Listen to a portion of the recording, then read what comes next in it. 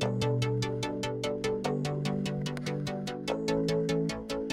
listening to the Set Life podcast with Reed Petro, the only weekday show dedicated to news, tech, tips, and techniques on all things cinematography.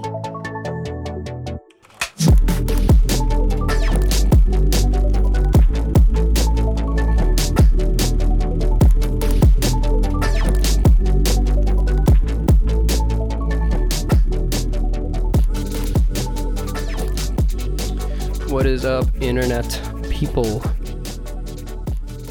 This is awesome. Another day, another podcast, right?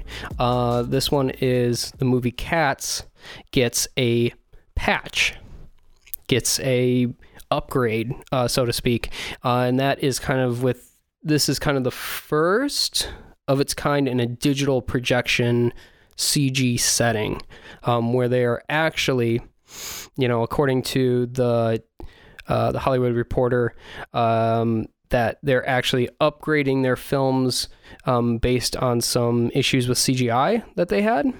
Some of the fixes included an odd hand, a cat without fur in the background, and some other digital fixes or replacements and such.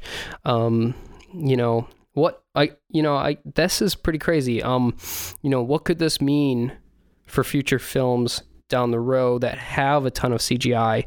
I mean, is it possible that they would crank them out faster than they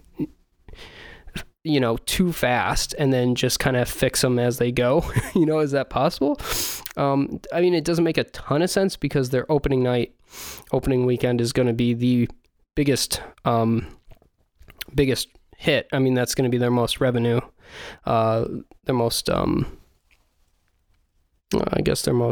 ticket sales.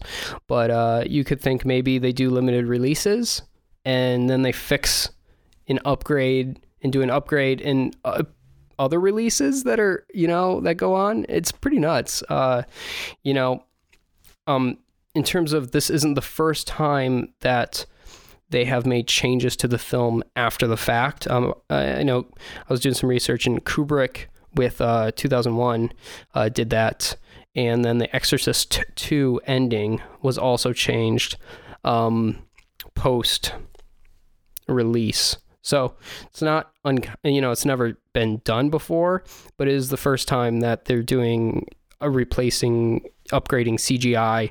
And because it's a digital projection, because it's a digital whole system, they could just send out a new file. That's it. So it's easy to get it. You don't have to ship out new prints like the Kubrick 2001 and Exorcist 2 had to do. So that is it. Just an interesting little tidbit in the news. But yeah, Cats gets a movie patch.